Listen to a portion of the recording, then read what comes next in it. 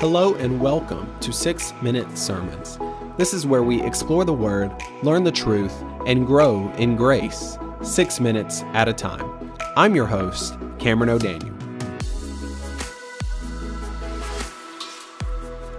In the book of 1 Samuel, chapter 15, starting in verse 24, it says this: Saul said to Samuel, I have sinned, for I have transgressed the commandment of the Lord and your words, because I feared the people and obeyed their voice.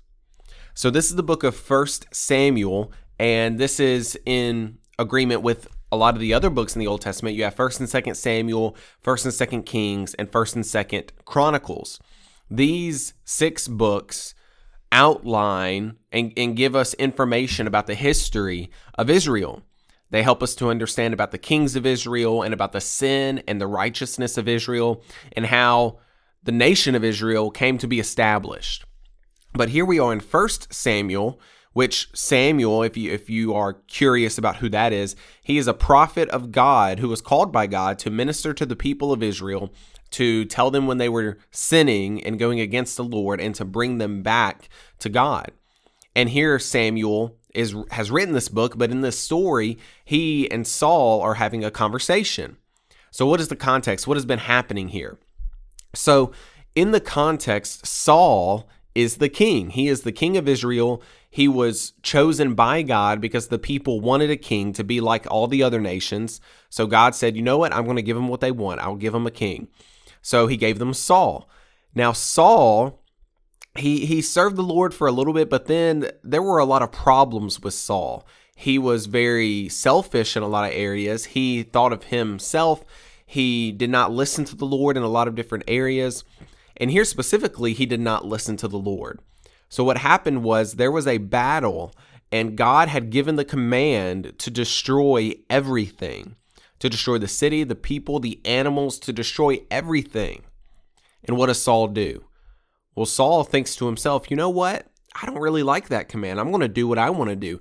I'm going to keep a lot of the sheep and some of the animals. I'm going to keep some of the high dignitaries.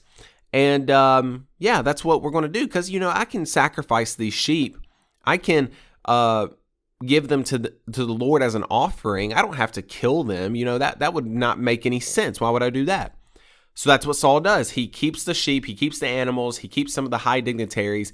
He doesn't kill them all. And Samuel is sent by God to Saul. And if you go back in chapter 15, go back just a few verses, you can go to, I'm trying to find it very quickly.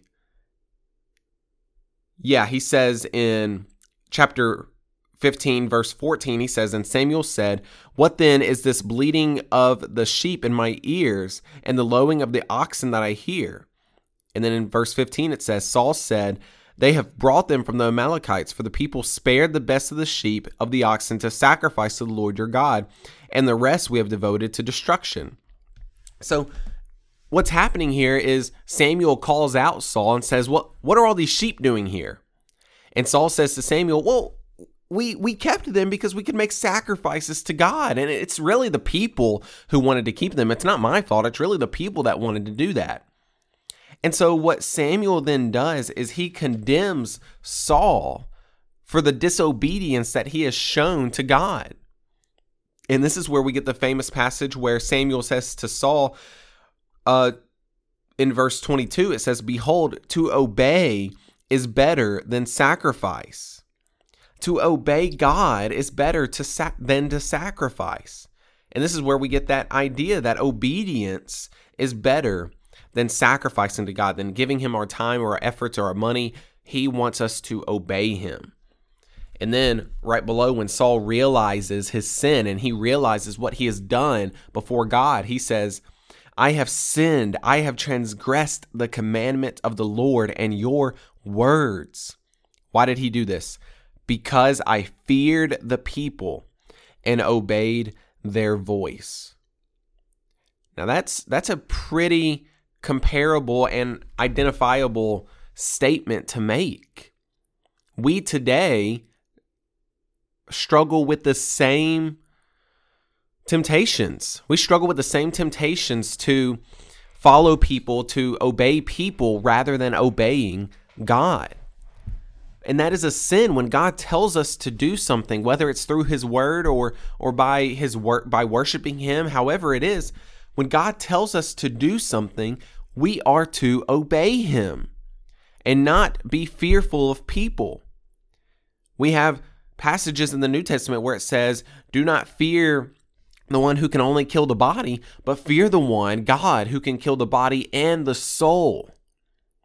And so we are not to fear people so that we obey them, but we are to fear God, which leads to obedience of him. When he gives us a command, we are to obey it and not worry about what people think of us. But that's what happened to Saul. Saul was so concerned about the people that he did not obey God. May it never be for us that we are so concerned about people that we do not obey God when he commands us. God, we thank you for your word, and we thank you for the love that you have for us. I pray that we would obey you when you command us and not worry about people, not worry about what they're going to think of us. But I pray that we would be concerned about what you think of us. I pray this in Jesus' name. Amen. If you like 6 Minute Sermons, leave a review or subscribe to wherever you listen to podcasts.